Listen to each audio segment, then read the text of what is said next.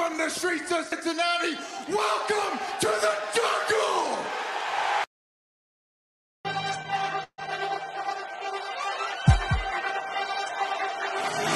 Let's go. Stripes, stripes, stripes, stripes, stripes, stripes, yeah. Stripes, stripes, stripes, yeah. Stripes, stripes, stripes, yeah. Orange in the day, black in the night. Stripes in our veins, sparks gonna fly. The beast is awake, orange, black and white. Cause when the jungle come alive, who day we ignite and stripes. Cincinnati, we gon' rise and in the jungle we unite and dripping orange and black and white. All day when we fight, live and die in these stripes. Wake up the beast, every day is a feast. Time to bust it off the leash. In the jungle dripping heat, tigers strike the city streets. East side stand up, west side stand up. If you rapping who day, time to put your hands up. Bingo stripes, we in it. New day, new age, yeah, we get it. Cincinnati jungle fitted. Who they in our house, we win it. Orange and black and white, we build it. Earn our stripes, you know we kill it. Bleed our colors, jungle dripping. Nasty, natty, yeah, we lit it. Lit the crowd, get the city loud. Yeah, we feasting now. Fit the pounce, make the city howl. Now we beasting now. Thunder through the tunnel, from the sideline to the huddle. Stripes we tatted on the jungle when we flex that who they muscle on them. Stripes, Cincinnati, we gon' rise and in the jungle we unite and dripping orange and black and white. All day when we fight, live and die in these stripes. Stripes. Now who gotta move like it on? Stripes. Now who wanna move closing on? Stripes. Now who wanna move on? If you got stripes and you let the city know you rock them, yeah we got them, yeah we fought them. Like that black and orange upon them, bingo bottom, never stop it. To the beast and know who they rockin' with the diamond stripes, flossing on the ring. Cincinnati, she's our queen, we gon' show the world who king. Orange in the day, black in the night. Stripes in our veins, sparks gonna fly. The beast is awake, orange, black and white. Cause when the jungle come alive, who day we ignite and Cincinnati, we gon' rise and in the jungle we unite and dripping orange and black and white. All day when we fight, live and die in these stripes. Now who gotta move like it on? Now who wanna move close it on? Now who wanna move on? All day when we fight, live and die in these stripes. Hey guys, what's going on? Welcome to the show. This is Sports with Strawberry Ice. I'm your host, the Iceman, Jeff Trunapole. And as always, I'm bringing you sports from a West Side point of view right here in the great city of Cincinnati, Ohio, home of the AFC North champion Cincinnati Bengals, who are going to be at the NFL Combine today, watching at some point some of their future players. Don't know where. Offensive linemen, defense linemen, cornerbacks, who knows? But it starts tonight. So do me a favor, if you found the show, hit that like and subscribe button. Smash that thumbs up. I'm up to 1,509 subscribers. That is awesome. As always, I appreciate every single one of you guys. So if you're watching Facebook or Twitter and you have yet to subscribe to my channel, please do so. Please go to Sports with Strawberry Ice on YouTube. Hit the subscription button. Hit the bell for the notification. And every time I go live, you'll be notified. Also, exclusively in the YouTube chat crew, we're doing super chats. So if you want to support what I'm doing or make sure your comment gets read, give me a super chat. I would greatly appreciate it. And as always, I'm coming to you live from the Ice Cave. And the Ice Cave is brought to you by T Properties. T Properties, quality housing for quality people.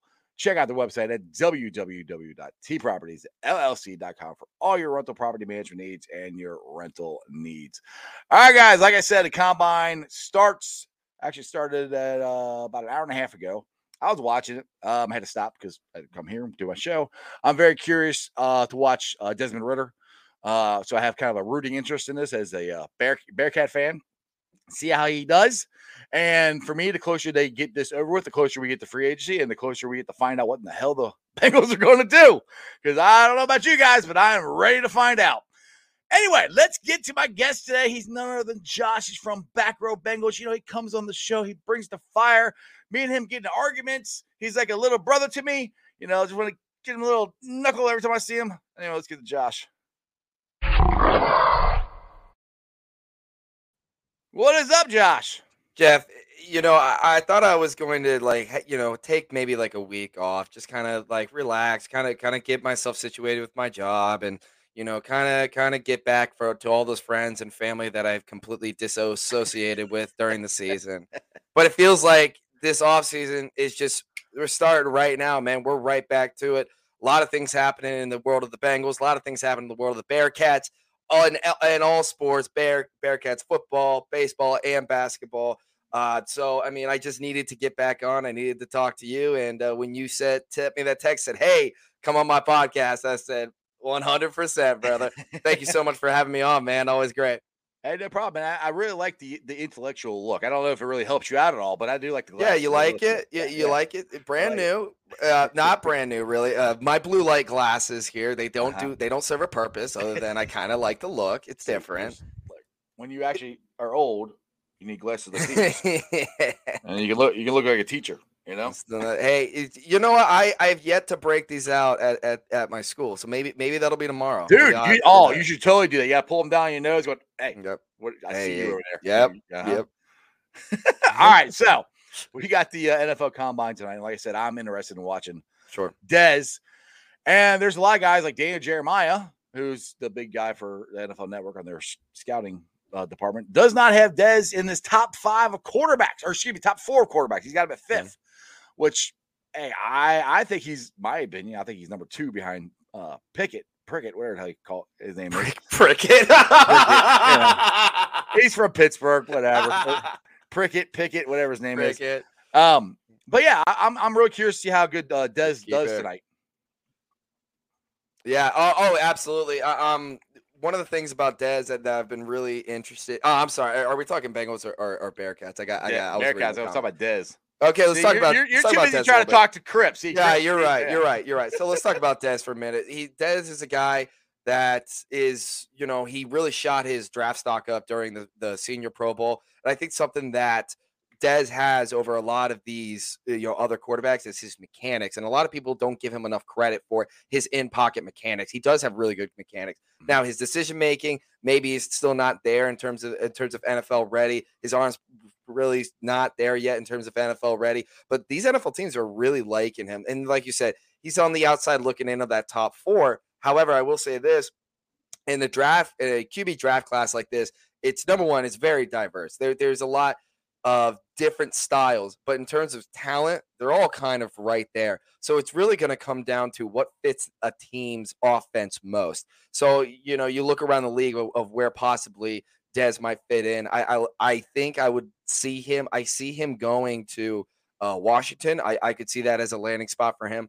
I saw another one today. I actually just looked at Twitter. The Detroit was looking at Dez, and actually I just got this update. It's very strange. Apparently, Dan Campbell, who I have my reservations about, I don't think but apparently Dan Campbell made Desmond Ridder drink a full glass of milk and then watched him practice. Dez is lactose intolerant, and they said they wanted to see him play through the pain. Okay. Yeah. I think this happened during the Senior Bowl practices, but I was just like, that's so weird. That's kind of weird. I mean, the interesting thing I saw on NFL Network, I saw Coach Fickle was in the coach's box with Matt, the coach for Carolina. Matt Rule. Mm-hmm. So I could see Carolina a good spot for, because we already know what's going on with their quarterback situation. They're not happy with their quarterback situation. Now they got a ton of money they already have to pay Sam Darnold. So, but they're not sold on him. So I could definitely see Carolina as a landing spot for him, and I would love it to be there. Yeah, Carolina's actually a really solid spot for him, especially in an offense, having Christian McCaffrey right there. It takes a lot of pressure off of Dez, especially in maybe his rookie year. He's probably not going to start his rookie year, but building him into that system, it seems like Matt Rule wants to go high octane, high offense. Let's get that quarterback rolling out there. I mean, obviously having Cam Newton and Teddy Bridgewater, and it seems like Matt Rule likes those types of guys, and Desmond Ridder does fit that mold really well. But again, like I said, he tends to have better mechanics than a lot of these other running quarterbacks. Crypt Keeper makes another great point. Desmond Ridder going to the Saints. I mean, obviously you saw how the Saints kind of rework their offense around Taysom Hill. And, not have, Taysom Hill is not a quarterback. He's not a quarterback. He's not a quarterback. He's a Ginsu knife is what he Mhm. is. He's really Right. good at a whole bunch of different stuff, but he's not a Yeah. quarterback. Yeah, he's pretty good at a lot of things and not really, really good at one thing. And Desmond fits that mold and allows them to have that running style of offense, but also has the arm to at least get the ball, 10, 15, 20 yards consistently making good decisions in the pocket.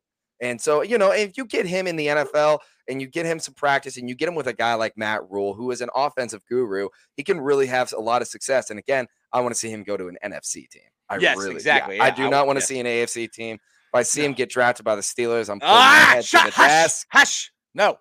I don't think it'll happen. But well, they keep talking about the Squealers taking the kid from Liberty, so there's a chance that that might happen. Yeah, but again, it goes back to how diverse this QB class is, and how kind of like really in terms of talent, nobody's really outshining. I am seeing Blake Pickett, getting said so one guy said he had Joe Burrow potential. I'll get out of here. Okay, there's only one jackpot. Let's be real here. Stop. Let's be real, people. All right, stop. Richard says they've been talking about the Bearcat QB is looking the best in the combine.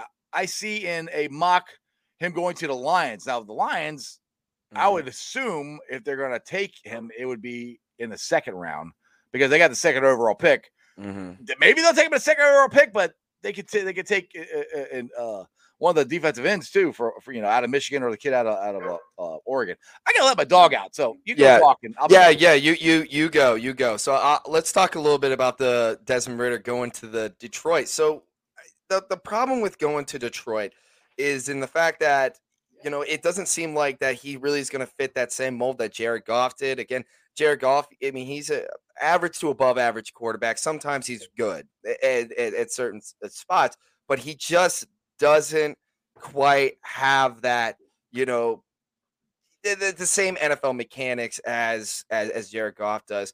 So it's going to be interesting to see him basically mold into that Detroit Lions offense. And I don't really know how exactly Dan Campbell wants to use him.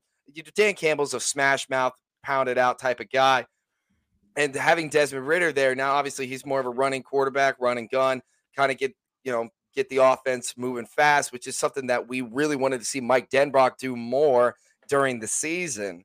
And, but it seemed like Mike Denbrock wanted to focus more on having Desmond in the quarterback and working as in quarterback in the pocket, and have Desmond Ridder be more of a pocket passer and, kind of prepare him and let him mature a little bit more. So I'm very interested. That's kind of an interesting point. I really see Carolina though. And you talk about they have the second overall pick. Now, Royal Flush Terry just made a mention. They also have the 32nd pick. I forgot about that. Yeah. Which is where you can probably, that's probably they're probably in a really good spot to take a quarterback right there. Yeah. Malik will pick be Dez right there. Right. Yeah. You get to pick Dez right there. And just like that, you either have your quarterback for the future or you have a really, really good backup to Jared Goff. And at least, he can learn a little bit under him as well. All right, I want to get to this, and I knew I've talked about this at nauseam, the offensive line, but Charles, and this would be just a complete guess. I'll put it this way. This is what I'd like it to be, but he wants to know what will be the starting 5-0 line for 2022-23 season. All right. All right. I really do think that they're going to at least make one big free agent splash in the offensive line. I really believe they're going to make two, to be honest. Listening to what Frank Pollock was saying yesterday. He wants glass eaters. He wants athletic guys. Mm-hmm. All right. To me, that sounds like we're getting nothing against Jonah Williams, but we're getting an athletic left tackle. We're either getting Tinsley. I always mess his name up, from Houston, or Armstead, I think. Sorry, I just had a question. So you pick one of those guys up. Do you bump Jonah Williams over to the right, or do you lead Jonah at right and put one of those guys at the right? Bump Jonah over to the right. You're bumping Jonah over to the right. Okay. Yeah, because Frank even said it's not crazy talk to even think about doing that, because I really do think that's in the cards, because I just think they want to really upgrade. And the other one I keep talking about is I think they're going to get Ryan Jensen, and Pac-Man Jones even talked about it. If you get those two alone, and everybody get on me about moving Trey Hawkins, yada, yada, yada, whatever. I think if you get those two, I can't see them getting another guard. But if you got Trey Hopkins and just say you got Quentin Spain or you got Carmen or Deontay Smith, some of those. If you had the anchors at the center and tackle position, it makes your guards that much better. I just have a feeling that's throughout their thinking because for years they don't pay for guards. They don't. I mean, I hate to say it, but they don't. And Trey Hopkins is already signed for another year. I think they believe in Jackson Carman. I think they believe in Deontay Smith, but I don't think they're willing to count on them for next year. So that's why maybe they re-sign Spain and you got Hopkins. And I think they'll let them just fight it out for the two guard positions in training camp. Just my thoughts. What do you got, Josh? Yeah, so, I mean, obviously, this is going to be the biggest part of the Bengals offseason is what are they going to do with the offensive line? Now, I like your idea of signing Ryan Jensen. I don't trust Pac-Man Jones to give me the correct statement with it. But I'll be honest. Put it this way. Pac-Man knows more people inside the NFL than we will ever know. So that's good. No, that's true. That is completely fair. I'm not saying he's wrong. No, I'm not saying he's wrong either, but I'm take anything that Pac-Man says, break out the salt packets because we're throwing some sodium down as soon as he says anything. And I love Pac-Man. I love that he has adopted the Bengals as his team, right? Because he could have adopted any of the other teams that he was on. But he decided to, adopt us, and it's great that, yeah. But that being said, again, take it with a grain of salt. I love Ryan Jensen. I love that pickup. Tunsil is going to be interesting. I think you and I both talked about this in terms of what are we willing to give up for a big splash, and both you and I both agree if you got to give up picks, man. And and I think maybe something again that the Bengals haven't done for a while is make a trade on draft night, especially in that first round. I don't think they've ever done. You mean they've made trades? They've traded back. But I'm talking about trading for a player, right? Yeah, for a player, and especially not during the first round. That's something that I can see happening because again, we've seen over the past 2 years the Bengals front office do things that we are not used to, signing big guys in free agency, really taking care of their linebacking position, and the next step is to really invest in the offensive line, and then you really invest in the offensive line. I mean, you're looking at a really elite offense, but again, it's going to be all about putting it together. It's going to be about getting guys in that Frank Pollock that can coach, can take coaching, can buy in, and buy into that Quentin Spain mentality of like, yeah, we fight together, we work together. Why can't we go out and go get a meal together? And we should be going out and getting dinner every week, or watching film together every week, or doing the extra stuff, and that's why I really like Jackson Carman. And say what you want about his talent, and he's not there yet. Keyword yet, because I do think he can get there. But Jackson Carman's work ethic is top notch. You hear around the organization, they love Jackson Carman, so they're going to find a spot for him on the offensive line next year. So and that goes to what I would say is they drafted Jackson, they drafted Deontay Smith. They like both of them. I don't see them signing they could. I'm not saying they won't, but sign a guard for a year, because you have to sign a guard for a year or two. Yeah. And Frank Pollock even said this in his interview there, that these guys can make a big jump from year 1 to year 2. Yeah. And if they make a big jump from year 1 to year 2, like they think they will, then you got your guards fixed, but you still need, and you need the anchor. You need the guy, the big, dirty, down and dirty center. You need, and this is another thing Frank Pollock said. He said, I want leaders in the room. And that's what that Ryan Jensen is. And same thing with Armstead and Tinsley. They're athletic, big guys that, that's from everything Frank said. It sounds like what he wants. And Frank was, before he came out to do the press conference, he's at the combine, but he was in this hotel room looking at free agent film. He wasn't looking at guys in the draft. He even said, he goes, well, if I wasn't out here, I'd be watching, film on the free agents. That tells me more than anything else, they're going to go get somebody, at least one, possibly two guys. Oh, yeah. The three names we keep hearing is Ryan Jensen, Tinsley, and Armstead. Those are the three guys. And I'm not saying they're definitely going to get them, but if there's enough smoke, Josh, there's fire usually. Right. Yeah. There's like I said, it's just we're going to see something that the front office doesn't usually do, especially in Cincinnati. And they're going to come out and they're going to do things that, this organization for the longest time got the stereotype of they don't attack the offensive line in free agency. They don't go out in free agency. but now they're going to do it, and you put full faith now, and it's crazy the dramatic change.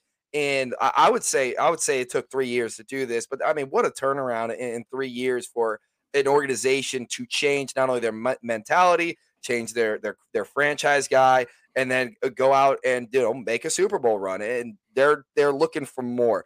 You can tell that this locker room is looking for more. You already have talks of Mike Hilton recruiting all over the place and saying you got to come to Cincinnati. Now I'm really, really interested about this whole tight end fiasco, and I want to get your opinion on this. Now, a lot are against the signing of Rob Gronkowski, and I'm not with that. I am for the signing of Rob Gronkowski. I love that signing. I understand we have to pay CJ Uzomah, but we talked about it over and over again. What is one of the biggest problems that this Bengals team has? It's their red zone woes, and then how bad they are in the red zone, how they can't convert from a field goal to a touchdown. And now that we're going to go from the hunter to the hunted, that's going to need to start happening. You're going to need to start converting those field goals into touchdowns. And Rob Gronkowski solves a lot of those problems. And, everybody's like, why would you have – because everybody's, I feel like, is putting it as Gronk versus CJ when it really should be Gronk versus Sample. Now, we're going to have – it's going to have to be a team-friendly deal. It's going to have to be the right deal to have happen.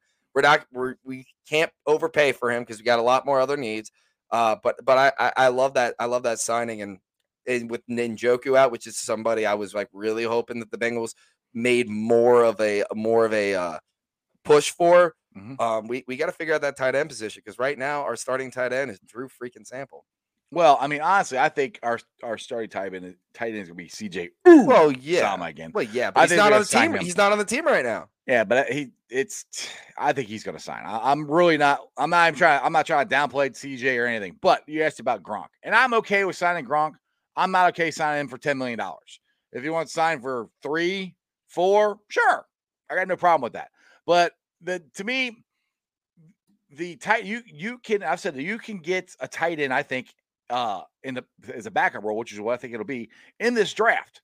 We usually don't draft tight ends well, is the problem. Now CJ is a diamond in the rough, but I mean, let's be honest. I mean, Tyler Eifert, as good as he was, injury prone. Then Drew Sample, terrible, and then not terrible, but I mean, he's not good enough. And so I worry about that. I worry about the Bengals drafting a tight end and doing the same exact thing as they did with Drew Sample and draft.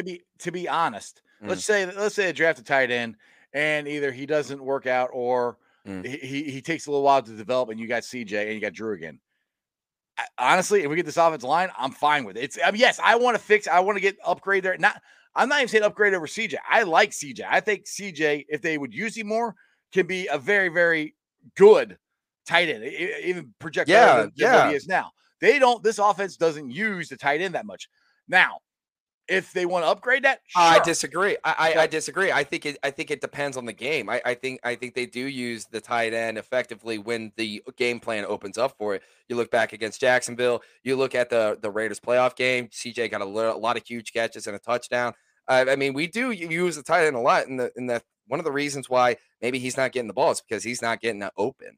And I love CJ. I think what CJ's value is not only what he does on the field, it's what he does off the field too. It's what he does in the locker room as well. So I think his value that's valid, and that needs to be considered when giving him, an extensive contract, because I do think CJ is going to be looking for a little bit of money, and he deserves it. I'm not saying that, but we got to start having those questions about the tight end position, how we're going to upgrade. Yeah, no, I agree with what you're saying to an extent. Yes, when the team you plays dictates that you can get the tight end open, yes, the offense does do that. But as a philosophy with the offense in general, they don't use tight end that much, just as their philosophy. I'm not saying they never use it, but of course, yes, if scheme opens up against playing like Baltimore where CJ killed them, yes, we're going to use them. And so yes, I agree with you on that to your point where it depends on who we're playing. But as a whole, for the way the scheme of the offense is, it's not dictated toward the tight end. It's dictated more toward the wide receivers and the zone running game.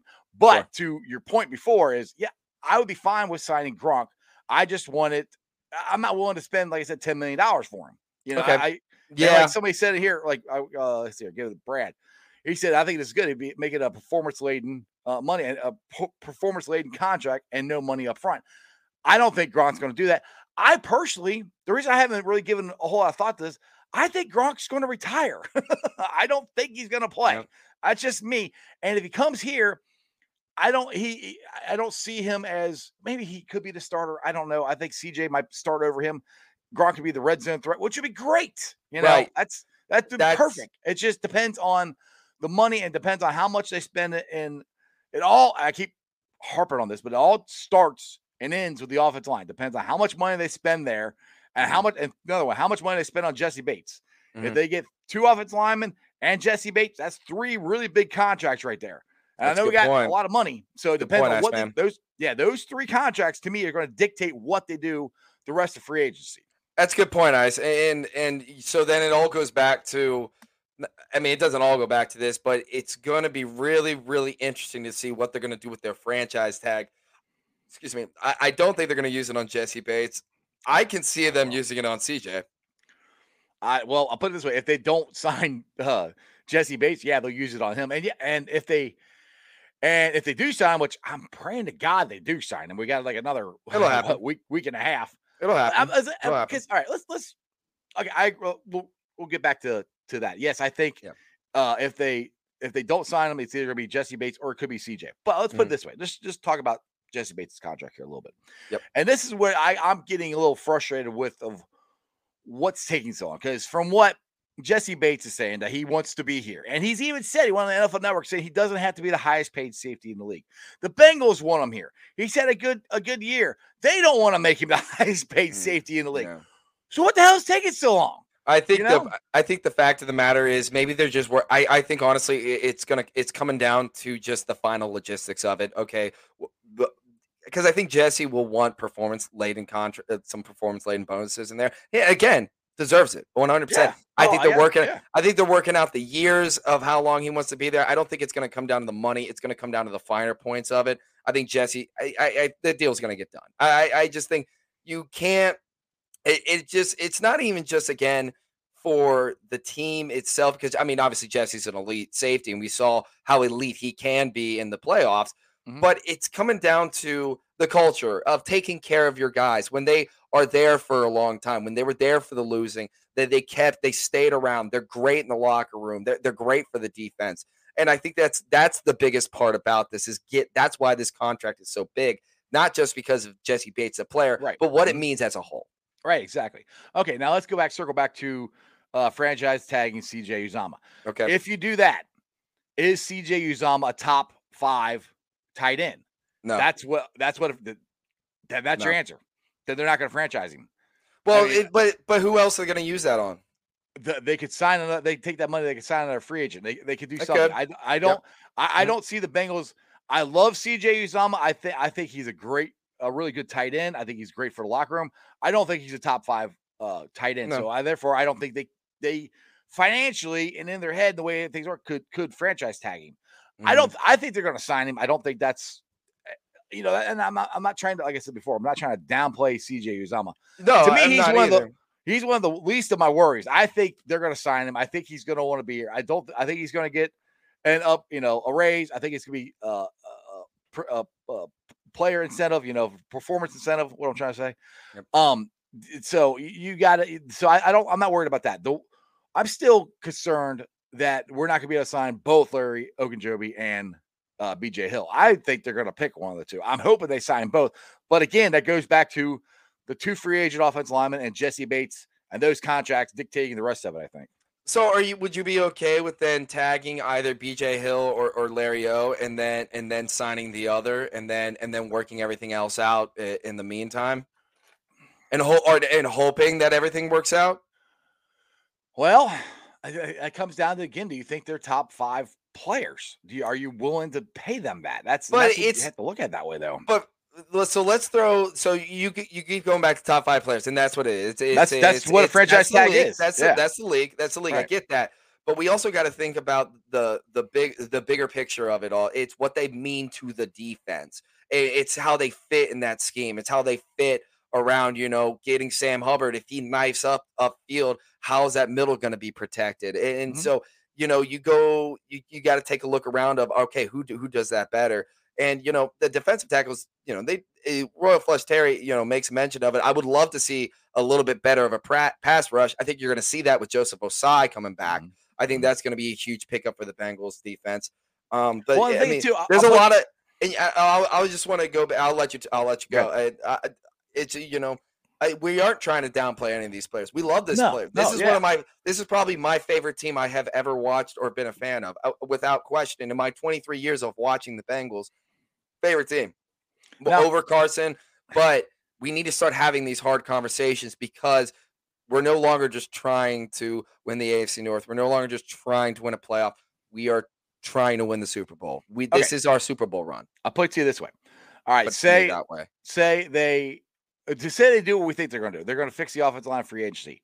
So that to me would mean they're going to go heavy drafting in defense. Yeah. So that could be. So say you get Watts or Wyatt, however you say his name is, the defense lineman out of Georgia. Okay. You get him. Say you get the cornerback out of Cincinnati. Kobe Bryant or the one out of Baylor.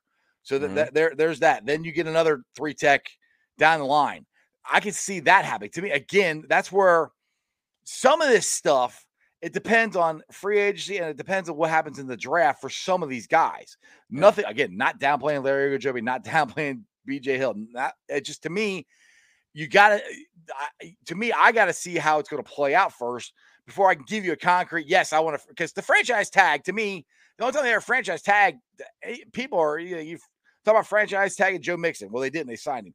They actually ended up franchise tagging AJ Green. Those two were actually top 5 guys, so I had no problem doing that. It's when you keep bringing these other guys up that you might be able to replace in the draft, which I'm not saying these guys are replaceable. I mean, I'm not saying that. I'm just saying if you can't sign them and you can't come to a deal, these are the hard decisions that teams like the Bengals, now that they're in the upper echelon and fighting for Super Bowl, are going to have to make. Yep, absolutely. That's where I'm it's hard for me to just go, yeah, I want to franchise tag that guy.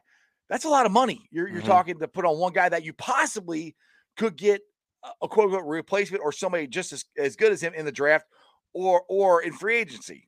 Yeah, but we also got to look at now our placement in the draft, because usually, we're picking pretty high, but now we're not anymore. We're picking 31st. So you got to look at that talent drop off from 1 to 10 and then 10 to 20 and then 20 to 31. But we're not looking for Jamar Chase. No, I didn't. No, I know that. You got to remember, we picked up T. Higgins in the second round.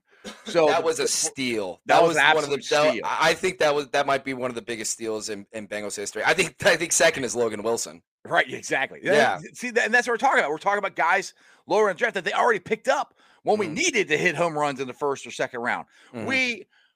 We've done a really good job of drafting guys later in the rounds and lower picks, and that's where the Bengals are at. This is what me and Blake George talked about yesterday. That's what's kind of so cool about the draft this year for the Bengals is, especially if they, I keep saying again, fix the free line of free agency, you fix that, then if you could draft for the best player available, you can draft for depth. You don't have to reach for guys, and you could draft these guys and like, ooh, that'll fit in there, that'll plug in there, that'll do this, and these are guys that might be plug and play in certain areas. But if not, worst case, they're going to be there for depth and stability and future. And that's the thing that they also have to look at on the defense is we have a lot of guys that are signed or free agency. Their contracts are going to start coming up here soon. They can't re-sign all of them. They're not going to be able to. They're not going to be able to afford it. So you got to start replenishing that with this. I think it starts with this draft. Yeah, I think you go heavy defense on this draft. I'm with you on that.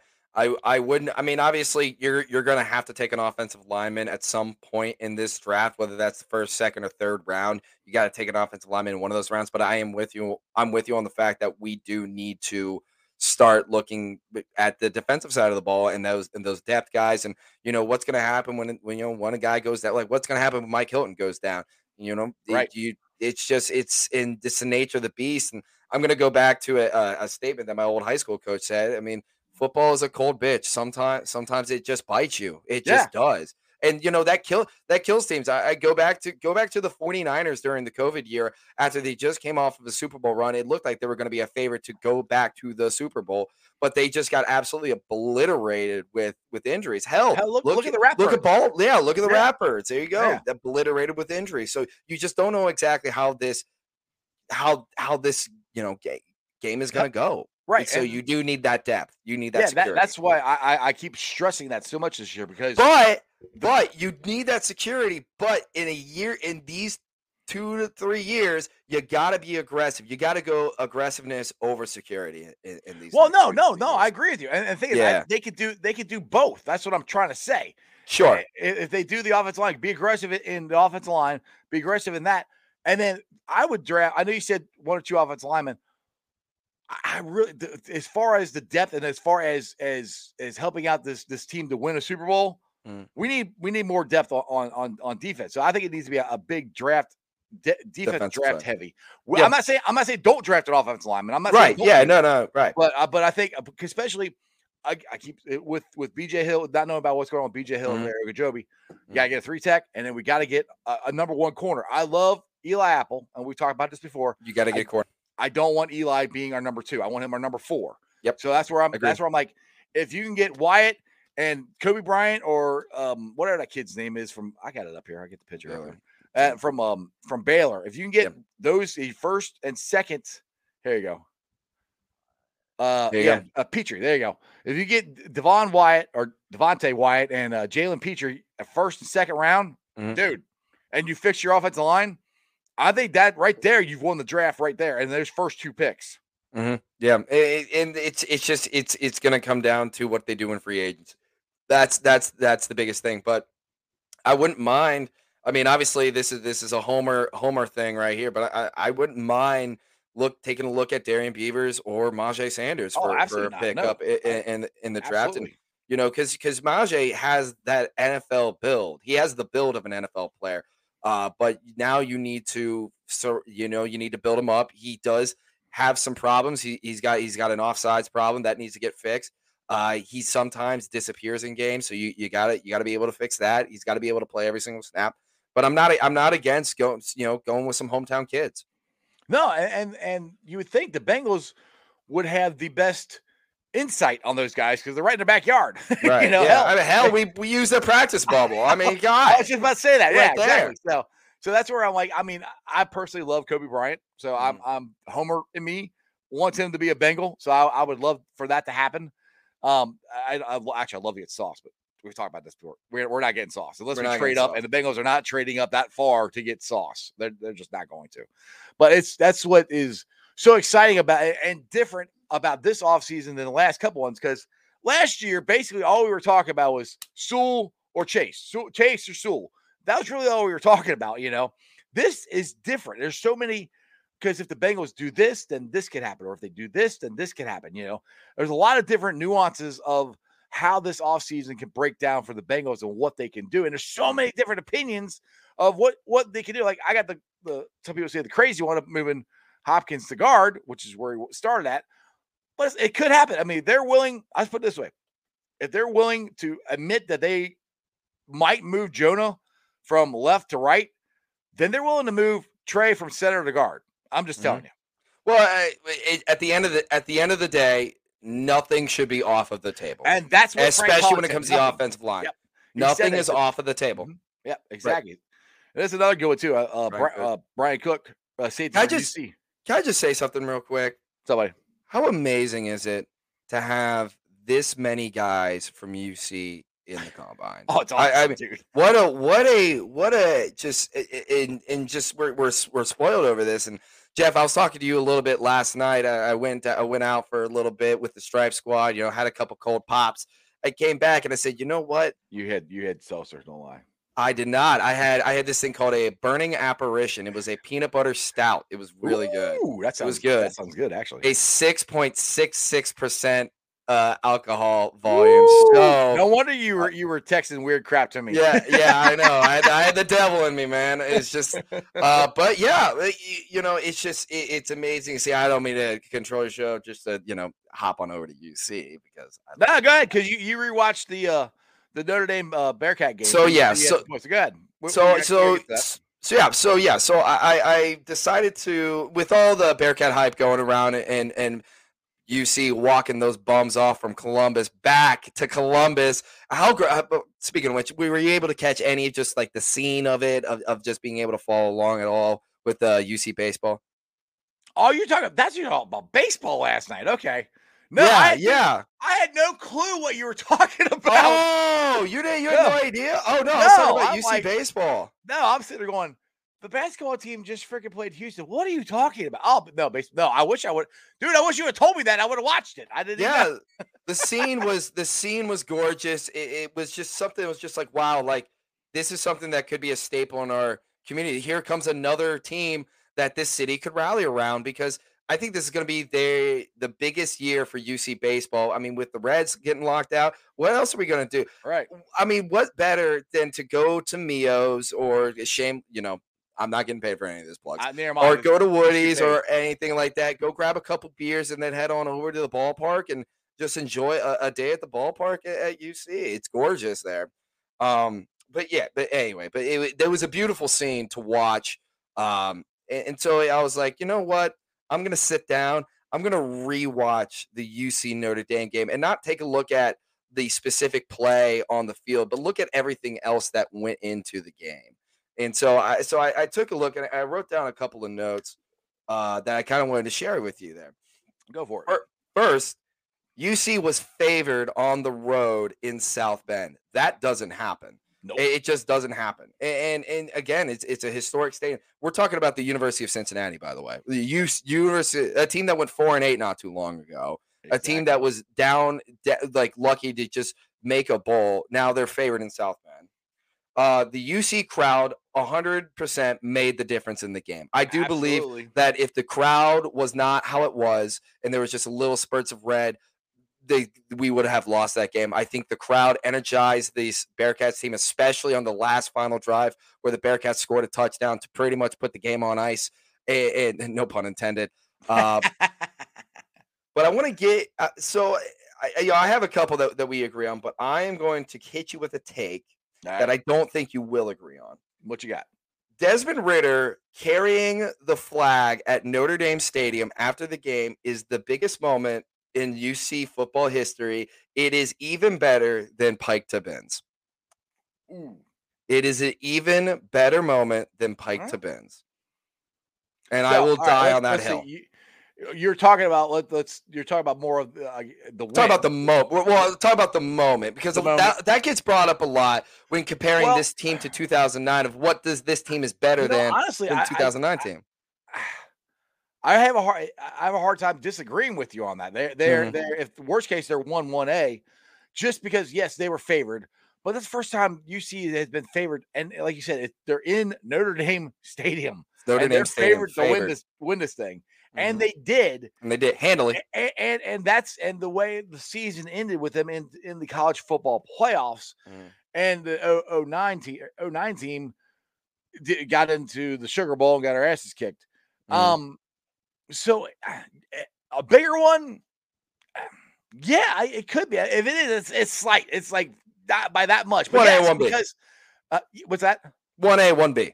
Yeah. Not even 1 and 2. 1A and 1B. Yeah, because of what that meant for the program, because of being ranked, of being expected to go into, and I keep saying this, going into Notre Dame and winning. And like you said, this is UC team who won 4 games or whatever, the year before Luke got here. Yeah. And in 4 years, turning around from barely anybody even caring about it to going to Notre Dame and kicking their ass and getting to the college football playoffs. Yeah. And that and it beat on national TV. Not everybody saw. Rubbing Mike Tirico's face and rubbing in Drew Brees' face as they were there. But their name's so great. In 09, not everybody saw Pike to Benz. Good point. It was just on ESPN. Nice. I mean, this is on NBC. This is Notre Dame. It was a primetime game. Primetime game. So this and that image of Des going the UC flag around, and the other image that I would never get out of my head is the aerial shot of the crowd. God, gorgeous. It looked like a freaking Christmas tree. Gorgeous. It was half red. It was over half red and a little bit of green. It was all. I remember seeing that, and I was watching with my dad. I'm like, oh my goodness, look how many Bearcat fans are there. It was incredible. And for once, just about everybody who's a Bearcat fan there wore red. And that would just stood out, and you could hear them. You could hear the you could hear that. I mean, you hear it on TV.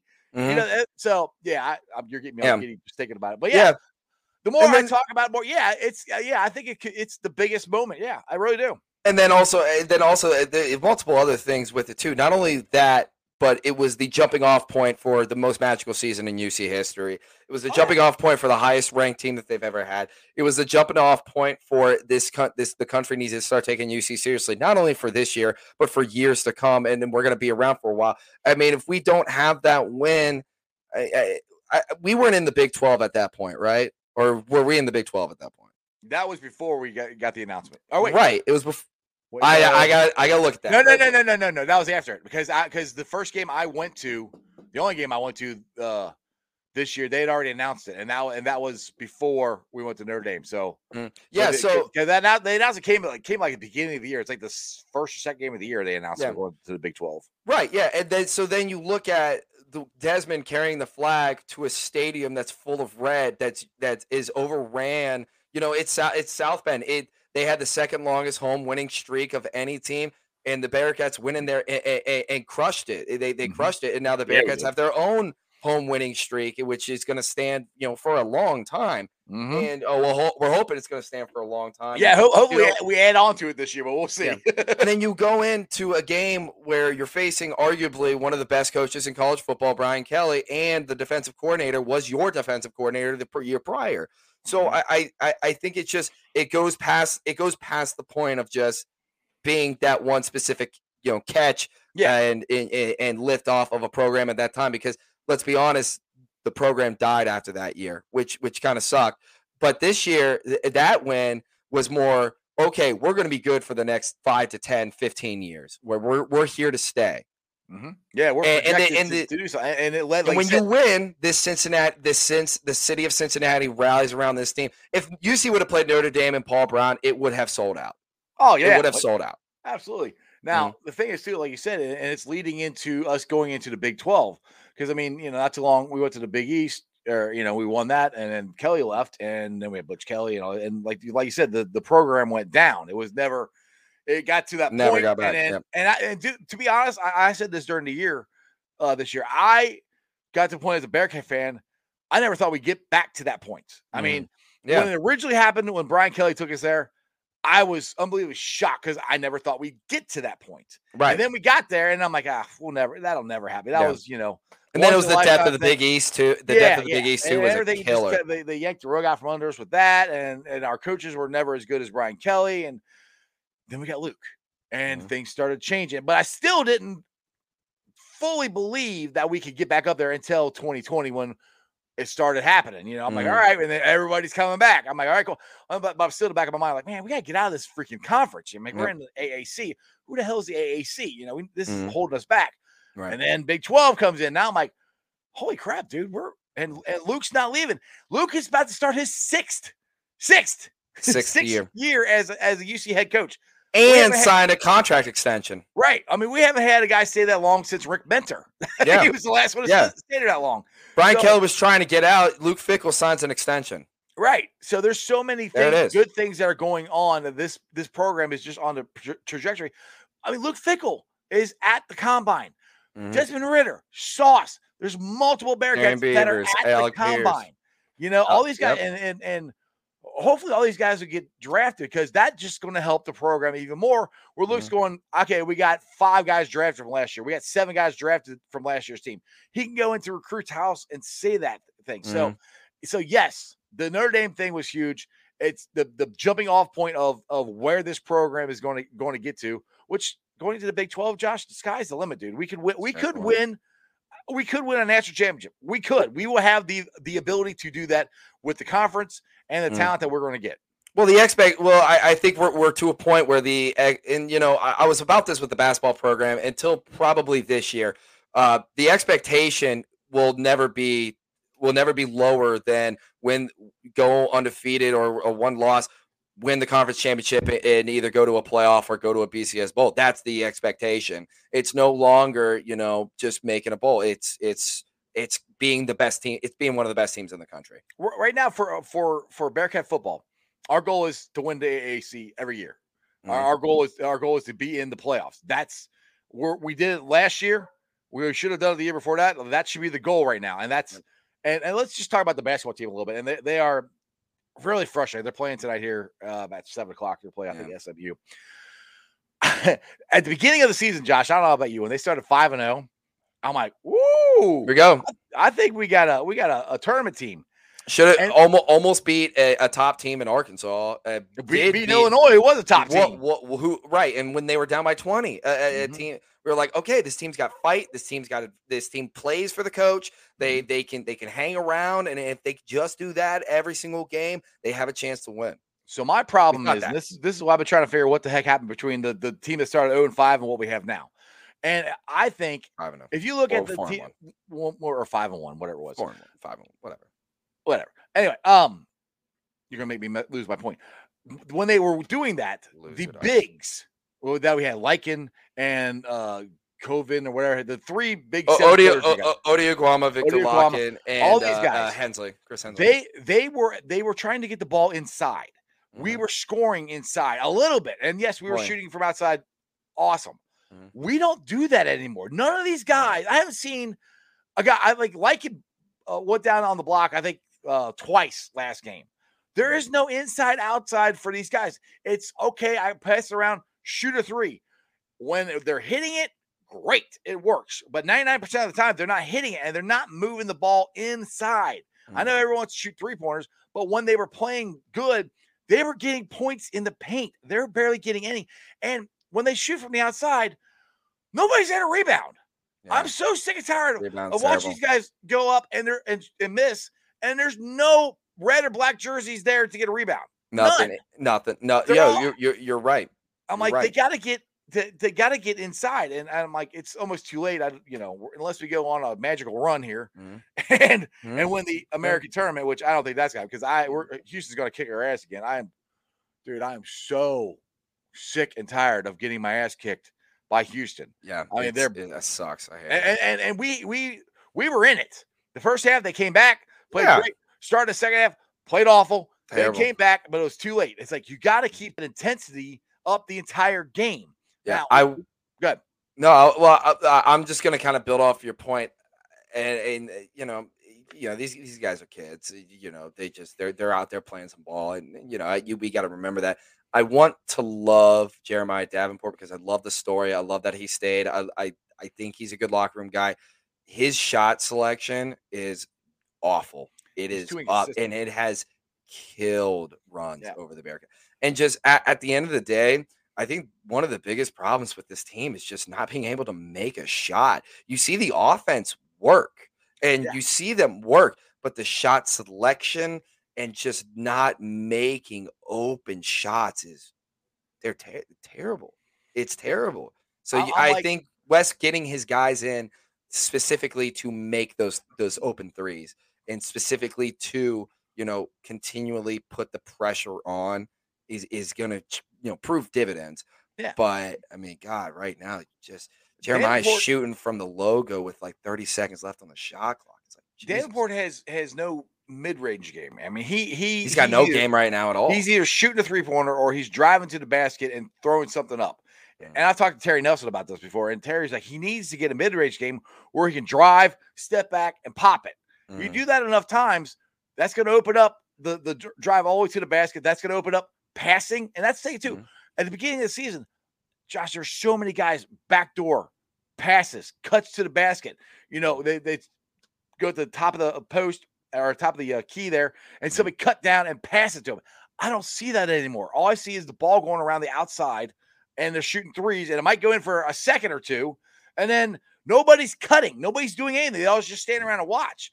And I've kind of, like I said, I'm just trying to go back to what they were doing when they were winning. I haven't seen that. You need, in basketball, especially if you're not hitting from the outside, you got to move the ball around. You got to move it inside out. You got to cut to the basket. You got to be able to move without the ball. Yep. And these guys, they move without the ball, but it's on the 3-point line. There's not enough cuts to the basket. There's not enough movement that direction. Yeah. Those are things that they were doing at the beginning of the year. They're not doing now. Yeah, you're right. It feels like that, again, like I said, like I watch them get open and I watch them like get open looks and open shots, and God, they just can't knock them down, and it just kills you. And you're just like, all right, we got a great defensive set. offensive sets running good, and then open shot. There it is, and freaking dunk. That's the thing. Because if you know you're not Brick. making the basket, then you have to try to get the ball inside. Somebody needs to cut these guys. If you're not making shot, you got to do something different. You know, I know shooters. Mike Saunders needs to get a different move. It's been. I don't know if he's heard the message. It's been figured out. Everybody knows what he's gonna do. He's got to get a different move. I agree. He's got to develop something different. I agree with you, and that's what drives me nuts. When they're not making shots and they keep firing them up. I'm like, can somebody? I mean, I don't know. Can somebody break to the basket? Can somebody, post up? I mean, I don't know. It's just shot after shot after shot. Like, I know that's the NBA game. That's one of the reasons I have a hard time watching the NBA anymore, because it's just a 3-point contest, which they're great shooters. Don't get me wrong. That's why they're in the NBA. Yeah, they're great. Everybody in the NBA can shoot. But I miss, backdoor cuts. I sound like an old guy, but I am. You're right. Yeah. Yeah. I miss the big guys. I mean, even 7-footers will shoot 3-pointers, which again is fine, but go down on the block and freaking, if you're bigger than that dude, he can't stop you. Go dunk on his ass. And that's the other thing. These inside guys we have are so soft. They'll get the ball at the rim and they'll flip it up like a finger roll.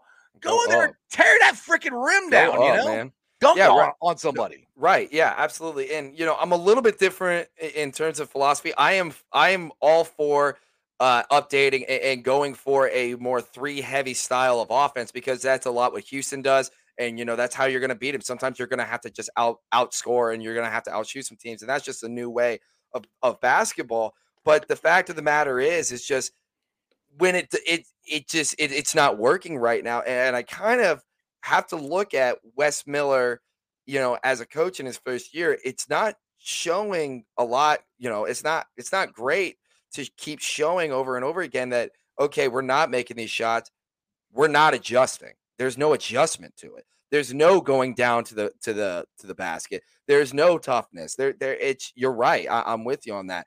But again, I go back to I go to the Houston game where they played at UC, and coming out of the half, they're only down a couple points. They really, but again, they just have shots that just brick and brick and brick and brick, and they're open shots too, open. And I'm just like, God, just make one, and you're just dying. You're just dying for it. But if you look at Houston, that their team, that's the old Bearcats. Their team is Mick Cronin's Bearcats. I disagree. I think Houston, they're tough. Houston's deadlier at the 3. Okay, yeah, they could shoot better, but as far as the philosophy of how they play, it's Mick Cronin. He built a team to beat us. They play hard. They have designated guys to just foul. I mean, they used to call Huggins Thuggins. Well, the Houston's got guys in there. All their job is come in, use all their 5 fouls, and not dominate. It's not out somebody. Which I'm not saying it's a bad thing. I'm just saying, but that's what they're there for. And they're there to intimidate you, throw the ball up in the glass, go get it, rebound it, shoot 3-pointers. Their philosophy is a lot like Mick Cronin's was at UC. Yeah, it's I'm really interested to see how Wes Miller turns this around in the recruiting game. I'm excited to find out. We haven't really heard much of the recruiting news. I can't remember if it's a dead period or not for basketball. He's got 3 good ones coming in, and a buddy of mine at work, he sent me the list of it. He sent it to me on Snapchat, so it's gone now. Nice, yeah, nice. But it doesn't. I don't have it now because Snapchat only keeps it up for a little while, then it goes away. But I know there's 3 pretty good recruits he's got coming in for next year, according to one of my buddies at work. And trust me, he keeps an eye on this stuff way more than I do. So sure, he's got people coming in. We'll see what happens. I mean, like I said, it's Wes Miller's first year. He's got a team full of. Oh, I'm giving him I'm giving him a year. Yeah, it's good. I mean, it's going to take we're not going to see a big jump. I don't think until his 3rd year, to be honest. Oh, he's going to be the guy that's going to take us into the Big 12 without a doubt. It's going to be whether he can perform there or not. That's where that's the thing that's where his job's going to be. That's more of my concern right now is we got to be ready to compete in the Big 12 in 2023, which that's what I'm assuming we're going to go. Nothing's been official, but that's the year I keep hearing, and that's to me where we got to get to. And I think Wes will get us there, but we'll see. I just know I'm just tired of getting my ass kicked by Houston. Yeah, I have a quick gripe about college basketball. A quick gripe. I don't know why this annoys me so much, but it does. I hate when a team is away and they're on defense and the bench starts chanting defense. I'm like, why? You are not the student section. Just cheer your teammates on. Don't do some choreographed stupid BS. Let's stop doing that. It's so tacky. It's so corny. It's don't you like the guys on the bench who never play and they're out there shoot a 3-pointer, they're out there doing surfboards and they're doing the 3 goggles. See, I'm all fine with that. Just don't do play. I'm fine with that. Just don't do chants. Like don't do crowd. It's so weird to watch the bench and hear the bench do that. I don't know. That's me. That's just me. All right. Well, I'm gonna get the hell out of here because I'm gonna go watch Combine and go watch the Bearcats. So, Josh, tell everybody if you got any articles or you got your podcast coming up or what you got going on here soon. Nope, I haven't been doing pretty much of anything. He's been a lazy ass, is what he's saying. I wouldn't say that. I'm coaching track now, so I'm kind of focused on that a little bit. I've never ran a day in my life. I've never did track. I hate track. I hate running, and they put me as coach. So I love it. It's great. So I've been kind of focusing on that. But anyway, we will have the podcast will be full roaring during the off season. I'll be on here plenty of times. So anyway, you can find my podcast, the Back Row Cincinnati Bengals Show. Find it pretty much anywhere you can find podcasts. My Twitter page is right there at Back Row Bengals. Go ahead and follow me there. I would greatly appreciate it. You hear a lot of pretty much all Bengals news, some Bearcats news, and I love doing it. And I can't wait for this offseason. It's going to be very interesting to watch this combine. So Jeff, thank you so much. And I forgot I write blogs too every once in a while. Go to fansided.com and you can go read some of my blogs. It'll say by Josh Miller or by Back Row Bengals. It's over on the Bengals side. So please go over there, give it a read, give it a look. But other than that, Ice, it's always a great time hanging out with you, man. Thank you so much. You too, brother. Who day, brother? Peace. Who day? All right, guys. Josh is a great dude. He's always willing to jump on the show. He is so much fun to talk to. He's so interesting. Go read his blogs. Go check out his podcast. I think the last podcast he's got up is me on there. So go check it out again. Anyway, let's get to the Facebook groups that let me live stream. And as always, I appreciate every single one of them there. Who Day Nation, Who Day Legion, Cincinnati Reds, riding third, heading for home. Bearcat Ruckus, Bearcat Country, the Ohio State Bucknuts, the Ice Bar, and then you can follow me on all my social media platforms, all under Sports with Strawberry Ice on Facebook, Instagram, Twitter, and TikTok. Twitter handle is at Jeff A. Trenopole. TikTok is at Iceman90. I'll be pulling off the sound later on tonight, so if you don't want to watch a YouTube channel, go check out the podcast. It's on BeanPod, Apple iTunes, Spotify, Google, Stitcher Play, pretty much wherever you get your podcast. Please make sure you rate, like, and review. Give me a 5-star review. Leave a comment so more Cincinnati fans can find my podcast. I love it. Actually, the podcast is starting to get some really good numbers. I appreciate that, guys. Please keep it up because I'm trying to get my numbers up on my podcast. The numbers on the YouTube channel are unbelievable. We're at 1,509 subscribers. I got a goal I'm setting for us. I want to get to 2,000 subscribers before next football season. So tell your friends, tell your neighbors about Sports with Strawberry Ice. I want to give a shout out here to LFG T-shirts. They got the Jackpot Joey Burrow head here. It's one of my favorite T-shirts. Go check them out if you need any cool Bearcats, Bengals, Reds T-shirts. Go check them out. And other than that, go watch the combine. Go watch the Bearcats hopefully win tonight. That'd be awesome. That's just sports, baby. See ya!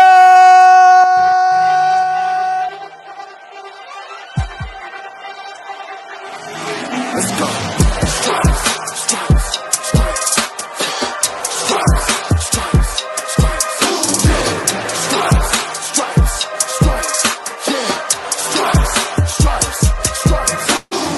Orange in the day, black in the night.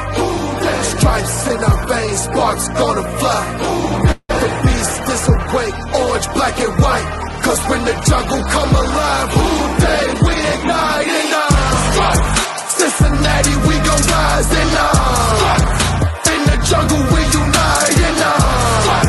Drippin' orange and black and white. Who day when we fight, live and die in these stripes. Wake up the beast, every day is a feast. Time to bust it off. off the leash, in the jungle dripping heat. Tigers strike the city streets. East side stand up, west side stand up. If you reppin' who that? Time to put your hands up. Bingo stripes, we in it. New day, new age, yeah, we get it. Cincinnati jungle fitted. Blue day in our house, we win it. Orange and black and white, we build it. Earn our stripes, you know we kill it. Bleed our colors, jungle dripping. Nasty, natty, yeah, we live it. Lit the crowd, get the city loud. Yeah, we feasting now. Fit the bounce, make the city howl. Now we beastin' now. Thunder through the tunnel, from the sideline to the huddle. Stripes we tatted on the jungle when we flex that who they muscle on them. Stripes, Cincinnati, we gon' rise in the in the jungle, we unite in the drippin' orange and black and white. All day when we fight, live and die in these stripes.